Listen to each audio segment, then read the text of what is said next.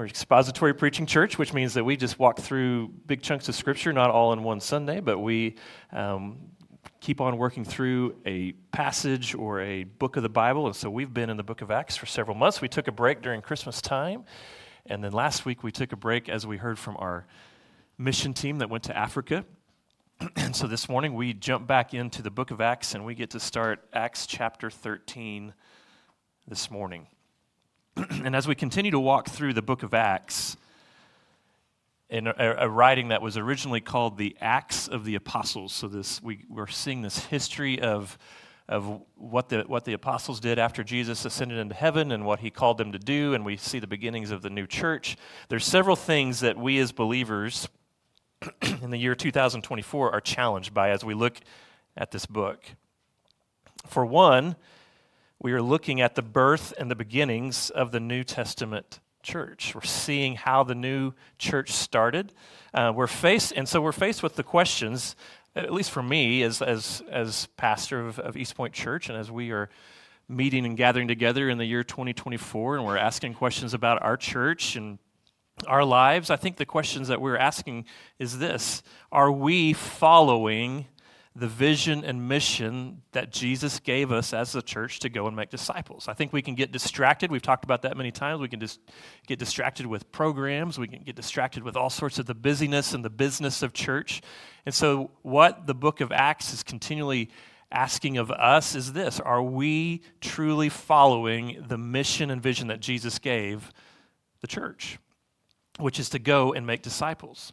And so we look back at the beginnings of the new church and we ask, are we praying and seeking Jesus? Are we allowing the Holy Spirit to move and to guide us? Are we standing up for our faith like they did when they were persecuted? Are we doing these things? We understand that history. This was couple thousand years ago, and things are different now. But are these main things still our focus? We look back at the history, this book of history, and we have to ask those tough questions of ourselves and our church. And I think it's humbling. I hope that you guys have been challenged by that as we've looked through this. I think it's challenging, but I also think it's really good. It's good for us to see what Jesus asked and what he gave the church to do, to go and make disciples. And so as we begin chapter 13 this morning, we get to look back at one of those churches, and it's the church at Antioch. And this was a very specific church that we get to see. But what's really great about this church is that they were truly a church on mission. We get to see what a very effective church looked like. We get to see this church that met and how God used them. We get to see what I'm calling this morning a missional church and what it looked like. And this is part one. We're going to get to see more of this as we journey through chapter 13. So the question that I'm asking is this: what is a missional church? What does it mean to be missional? Are we missional believers? And I'm throwing that word around. I'm going to define that in just a second. Are we a missional church body? Are we being missional in America as a church? What does it mean to be a missional church? So the word missional, and I've kind of defined it here. If you're taking notes, you can use your bulletins there to take notes on. Missional, the way it's defined is this: it means to live as one sent for the glory of God and for the sake of the gospel. Just keep that up there. What does it mean to be missional? What does it mean to be on mission? What does it mean to be missional as individuals, as believers, followers of Jesus Christ? It means to live as one sent for the glory of God and for the sake of the gospel. I mean, we go back to Jesus. Think about how Jesus was described in the book of John. John 4:34, Jesus said to them, "My food is to do the will of him who sent me and to accomplish his work." Jesus was sent. He understood that. And then Jesus describes us as his followers. John 17:18, he says, "As you sent me into the world, so I have sent them into the world." Are we living as one sent for the glory of God and for the sake of the gospel? Is our church body, are we as a church family living as people that have been sent into this world to share the hope of Jesus Christ? Jesus told his disciples to go into the world, to make disciples, to be his witness.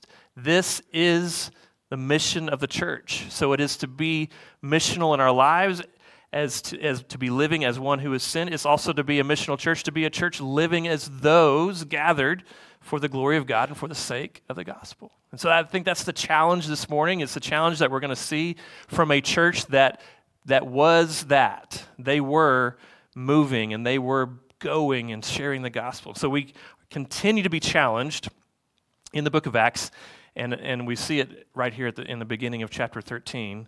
We see one of those churches that was very missional, very effective. Now, not all the new churches had the same personality. Okay, you start looking at the New Testament, you see all the letters that Paul wrote to those new churches, and they were made up of people, so they had issues, right? The churches all had different personalities. Not all churches were as effective as the church at Antioch. And so I think when we read this, we get inspired, we get challenged by this church this morning. So I'm going to have Hannah come up and read Acts chapter 13, 1 through 5, and pray for us, and then we will jump into this passage. Thank you, Hannah. When we think about our lives and we think about our church, I was reminded as I was studying for this passage and preparing, I came across kind of a funny thought, a phrase that some of us have probably heard before, but it was basically describing that there's three types of people, okay? So three types of people. So here they are. Those who make things happen, those who watch things happen, and those who wonder what happened. So some of you guys have probably heard that phrase. Those who make things happen, those who watch things happen, and then those who wonder what happened. And so we chuckle about that, and we can probably go, yeah, I'm one of those. I've been known to be that. But we can also think about that and apply that to churches as well. We can think about different types of churches. There are churches that are on the move, and I mean that as like they are actively and aggressively reaching out with the gospel to their communities and to their world. And then there's a lot of churches that they know God is moving and they see it, but they kind of sit and they watch other churches do things and wonder maybe why God doesn't do more in their church.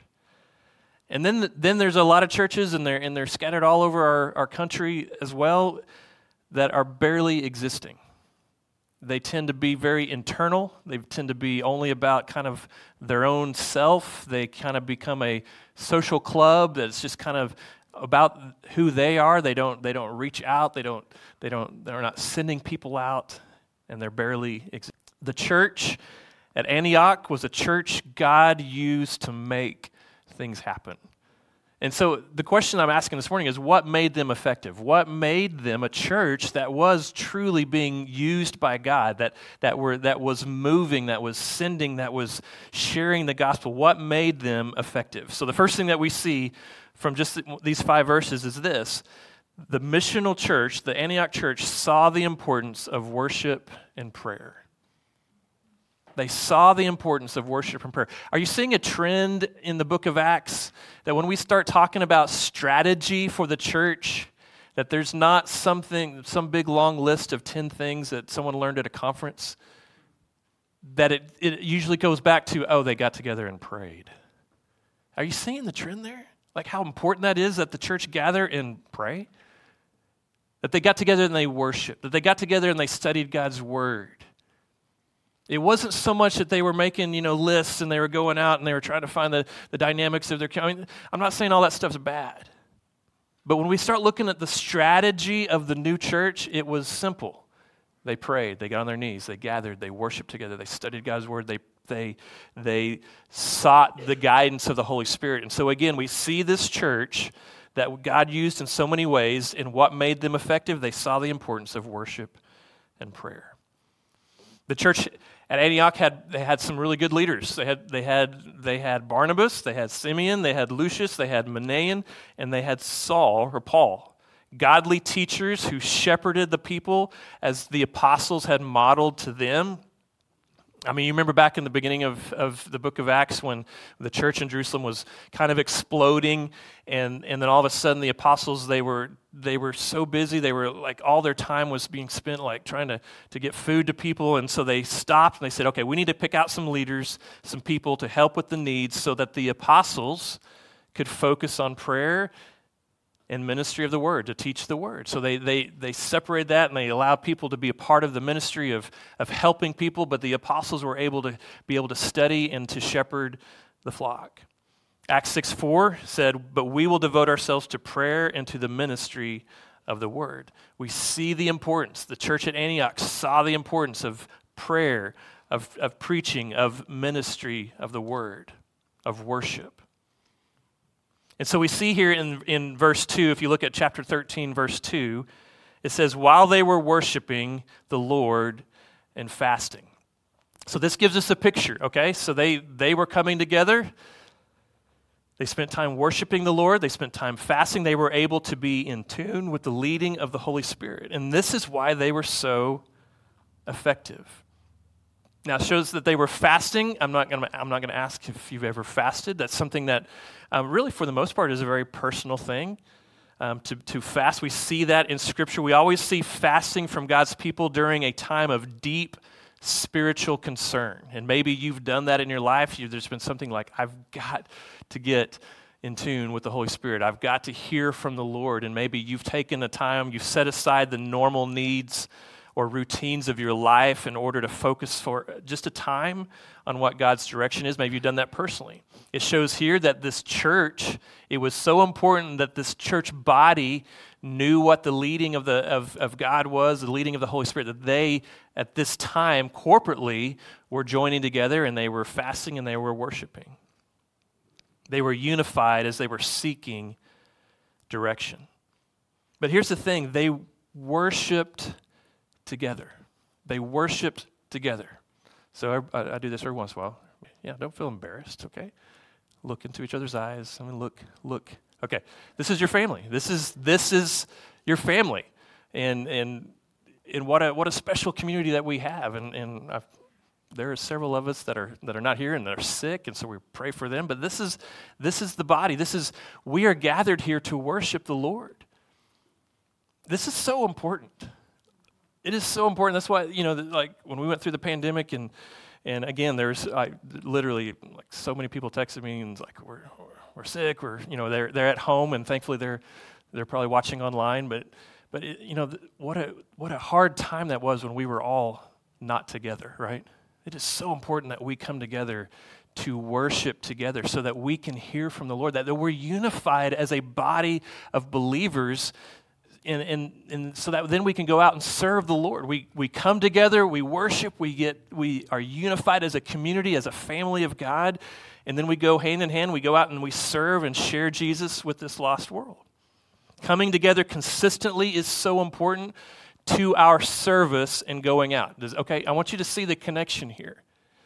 This church at Antioch, we're going to see they sent people out. They were all about sending. They were all about going, but they were also all about coming together to worship together, to pray together, to study God's word together. Coming together is so important to our going out. Okay, that's what I want us to hear this morning. Kent Hughes, a pastor, he said this. He said, if we try to work for the Lord without worshiping Him, we will settle for legalistic, self-centered service. And if we worship and then never work, we will end up with a form of godliness but no power. Okay? I'm gonna keep that up there. I'm gonna repeat that, or you can go back that slide again. If we try to work for the Lord, if we try to go out and serve without ever coming together to worship and consistently worship together, we will settle for legalistic, self-centered service. But if we come in here and all we do is like, we love to get together and worship, but we never go out. We never tell people about Jesus. We never go serve. We never go shine the light into our community. We will end up with a form of godliness with no power. When we were in Africa a few weeks ago, and you got to hear a lot of that there were just some of those testimonies last week, which was really awesome to hear what God did in the lives of those that went. But when we were over there, we would get up, we would work, and it would get really hot, and then we would come back, and we were exhausted. But one of the things that we did every day was we gathered together to worship every day, and we would sing together. We would someone would bring something from God's Word. We would join in with the community, and they would come over and they would dance, and we would play drums, and we worshiped together. But it was so important that we were doing that worship so that we could go do the hard work. They just went hand in hand. And so how important is that for us? That we're bringing our families to worship together, whether it's on Sunday morning together, whether it's on Wednesday night together, whatever we're doing, so that when we go out and work, we are unified in what God's called us to do. And this was a characteristic of this church, this effective church. They saw the importance, worshiping, praying together, studying God's Word. A second thing that we see also in verses 2 through 5, the missional church, this effective church, they knew and they understood their mission. They knew and they understood their mission. Now, you remember about a year ago when I went on sabbatical in the month of February, I came back and I gave you that huge, great insight that God had shown me over that month, right? You remember that? And it was like, oh, wait, no, it's the same thing that Jesus told us, go and make disciples. The mission hasn't changed. There wasn't like some new thing that God's shown us. When we got to January 2024 and we start thinking about our goals in our life and what are we going to do this year, the mission hasn't changed.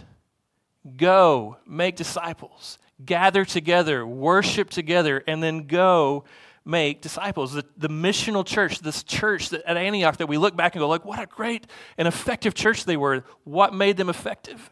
They knew and they understood their mission. They never questioned it. They weren't given new missions every year. They were just like, this is the vision of the church, and they understood it. What does it mean to live a missional life? It is, remember, that we are to live as one sent for the glory of God, as one sent to carry the good news of the gospel. To be a missional church is to be filled with people that have an understanding that we understand that we have been called, that we are a people being sent, that we are a church that God uses to make things happen. Isn't that, like we look back at Antioch, like they were a church that God used to make things happen. Don't we want to be called that? East Point Church, they're a church that God uses to make things happen. It doesn't come from our human strategies. It comes from getting on our knees and praying, worshiping together, studying God's Word, seeking the leadership of the Holy Spirit, guiding us, and then going and understanding our mission and our vision. Side note, okay, it's 2024. We live in America, right?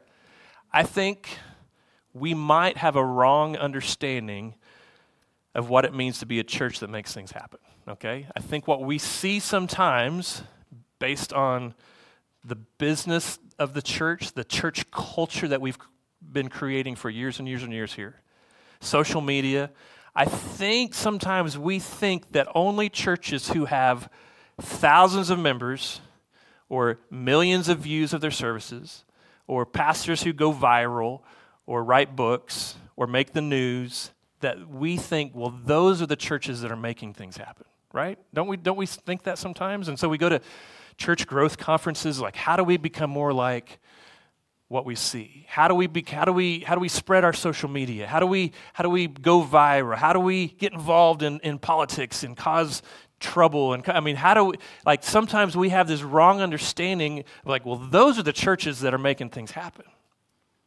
But that's not true. There are thousands of churches of all sizes.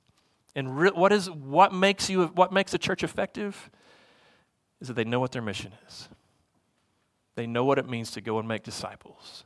They come together, they're unified. And God uses churches of all sizes and shapes and different places in the country and different places in cities. And if a church is unified and it understands their vision, God's going to use us. God's going to use us. Do we know what our mission is? Are we going into our neighborhoods and cities to share the gospel? Are we partnering and sending missionaries into the world? Are we the light in the darkness in our communities? Are we living missional lives? Are we a church that understands our mission? And if that's something that we've heard over and over and over from this book. It's that. Do we understand what Jesus has called us to do? Go and make disciples of all nations. Before he ascended into heaven, it's like, you're going to be my witness, okay, for this whole world. So don't just stand there. Let's get going. The church at Antioch understood their mission, and the Holy Spirit at this time, as they were gathered together, so go look back in verse 2, while they were worshiping the Lord, they were seeking the Lord and fasting. Okay, God, use us. What do we need to do next? It says the Holy Spirit said, set apart for me Barnabas and Saul for the work to which I have called them. So the church at Antioch understood their mission, and the Holy Spirit then said, set apart Barnabas and Saul and send them out. Partner with them. Let's get going. And this is what I want you to do right now. I want you to send them out. So what we get to see here is, as believers, is that we are called to go. But we also see here that sometimes God calls very specific people to the ministry. Like, and I'm not gonna name the names, but you think about how many missionary families that we support that have been on this stage, that we know, that we love, that we've gone to see, as we talked about last week, who've come back and they're like, this is our family. We love you guys, and then we send them back out. Getting ready to send another family out pretty soon. We see how God does use and set aside and call specific people to the ministry, to the mission field. Another thing that we see is important here is that we see God's timing. Do you see what they're doing? They weren't having a committee deciding what strategies, like here's all the things we need to do this year. What were they doing? They were gathering together and saying, Lord, show us when, show us who, show us how we're supposed to do this. And the Lord spoke to them and said, send Paul and Barnabas out. They were waiting on God's timing to go or to send. I think sometimes, again, we have created, and it's been happening for years and years and years, and we've created the culture. We've created a church business. I mean, you guys notice that? Like, here's what you do. Here's how to be an effective church. Here's the strategies. Here's your plan of attack. I told you the story many times when I was a youth minister, and we had one of those kind of youth ministries where at a time, at a season, things looked, I mean, they were going well. People were coming. Kids were coming. And I remember like youth ministers called me up like, hey, can I have a meeting? Like, okay. And they would come to the church and they're like, okay, tell me exactly what you do. What am I doing? We're just sharing the gospel. We're just gathering together. We're worshiping together. We're going on mission. I mean, I'm like, no, tell me exactly what I need to go back to my church and do. It's like, this is not about a strategy plan. This is about seeking the Lord, waiting on his timing, seeking God, looking into a community, and how do we shine the light of the gospel to these people? This is what this church was doing. They were waiting on God's timing. And I think sometimes we begin to make our own plans and our own strategies, and we have to get back to allowing the Holy Spirit to lead. We must get back to praying, to seeking, to fasting, to worshiping, and letting the Holy Spirit guide us to open up those opportunities in our lives. What have we been saying this whole time through this book? We got to get our eyes up, right? Get our eyes up. Look around you to see where God's working. See where God's working, and then go join him there. God's got opportunities all around us where God is working. Open our eyes. See what God is doing. Join him in his work. And so we see that here and that's what the church did. The church sent. They're like, okay, the Holy Spirit's leading us. The church sent Paul and Barnabas off. They sailed to Cyprus, and when they got there, they found John Mark, which was Barnabas' cousin. Okay, we'll know more about him as we go. He was there to help him. He was kind of like the first intern, basically, right? The church intern. He was like, all right, tell me what to do. He was going to struggle at some point, but that's okay. He was young. This was about a 130-mile voyage that they got on, and this took courage. But again, they trusted in God's timing. They trusted in the Holy Spirit's leading, and so they were willing to follow. They were willing to follow. Okay, tough questions time. You ready? Tough questions with Chris, okay? Do we trust the Holy Spirit's leading in our life? Do you really? You're like, well, sure I do, Chris. Yeah, we throw that around all the time, don't we? Listen to the Holy Spirit. I mean, if you've been in church for very long, you throw those phrases around. Yeah, just listen to the Holy Spirit. But do you really? Do you truly trust in the Holy Spirit's leading in your life? And so the next question that follows that is this: what is God calling you to do? What's God calling you to do? What have you told God that you would don't ever do that. Don't do that. I will never do that. Stop. Just stop saying that. What is God calling you to do? How about this? Do you ever listen to testimonies from other people and say, well, I could never do that? Ever done that? You might have heard that last week. You might have heard some of those people that got up here last week and said, we made a very long, hard journey to the remote village in Africa. I mean, you think about Stephanie, who's always had a heart for mission, and she got up there and she's like, yeah, there were 1 or 2 or more times during that trip I thought, I can't do this. My bodies can't do this anymore. But the Lord gave her strength. He gave her opportunities to minister. Are we seeking? Are we praying? Are we fasting? Are we worshiping? Are we listening? Are we waiting for the Lord's calling and direction? And are we like so many sitting around on the sidelines watching others be used by God and say, well, I'll never do that. That's for them. That's for those professional ministers. That's for those professional missionaries. That's for those really spiritual people. I could never do that. Or maybe some of that comes from us being really comfortable. Or maybe really fearful. Well, I could never do what Paul and Barnabas did. Okay, let's just step back for a second, okay?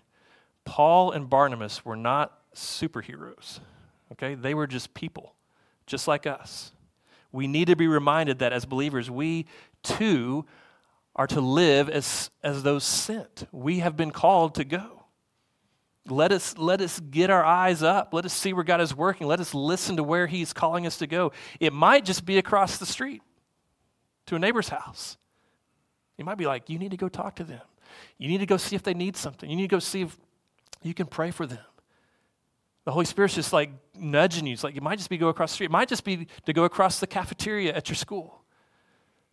To that student that you keep seeing that doesn't leave your mind, and you know that you just need to go be a friend to that person and see what God does. It might be across the world that God's calling you to the mission field, or maybe just on a trip, or maybe just to go minister. Maybe it's whatever it is. Yes, Paul is a hero of our faith, but really, he was just a man. Barnabas was we look at that and like, what great testimonies. They're in the Bible, but here's the thing, okay? You know what they really were? They were really just models of willingness. Models of willingness to go. Do you think when they got on the ship that they knew what God was going to do? No, they're just willing to go. They were just like, Lord, whatever, send me. Are you someone who's just willing to go? But a lot of times we look back, we're like, well, they were professionals, so I cannot do that. No, they were just two guys going, all right, let's go. And the church was like, well, let's send them. Let's partner with this. This is exciting. Get them on a ship. We're going to help. Let's send you out there, see what God does. All right, and this is where it's going to blow your mind, okay? And when they got there, guess what? Guess what their method and their strategy was? It was so good. I mean, you can tell that they went to that mission conference before they left. You can tell by what they decided to do. It was incredible. It's going to blow your minds. Write down every detail, okay? You ready? Okay, this is what they did. They decided to get off the ship, and they said, here's the island. How about we start over there on this side of the island, and then we're going to walk to the other side of the island. And as we walk, we're going to tell people about Jesus. And we're going to go talk to some people in Jewish synagogues. And then those people that aren't part of that, we're going to tell them about Jesus. All right, that was it. Did you hear it? They got off the boat, they started walking, and they started talking. Walking around and telling people about Jesus.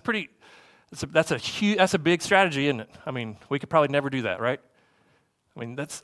Think. They walked and they talked about Christ. They looked and they said, all right, God, put someone in our path. And then He did. And they would tell people about Jesus and what He'd done for them. Next week we get to see how they confronted a crazy magician guy. We're going to see about that. But their method was not complicated. Again, let's go back. They were at their church in Antioch. The church knew their mission. They're like, here we are, Lord, we want to be used by you. So what did they do? They got on their knees, they prayed, they worshiped together, they sought the leadership of the Holy Spirit, they fasted, they said, show us, Lord. And so then they did, and God showed them. They sought the guides. The Holy Spirit said, okay, I'm calling out Paul and Barnabas to go. This is God's timing. The church, you guys partner with them, send them out. Paul and Barnabas are going to be an extension of you as they go. Paul and Barnabas, they were just said, okay, we're willing to go. So they go. They feel led by the Holy Spirit to go to Cyprus.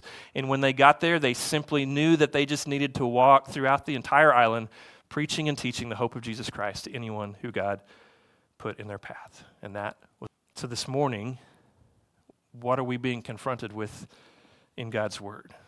We're being confronted with the truths of what it means to live a missional. What does it look like to be part of a missional?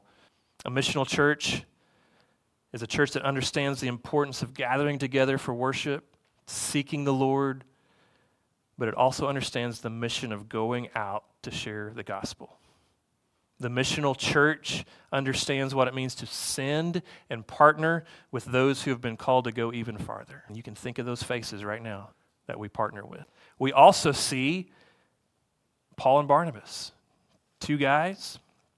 We see what it means to live a missional life as a person, as a believer, a life that understands what it means to be sent.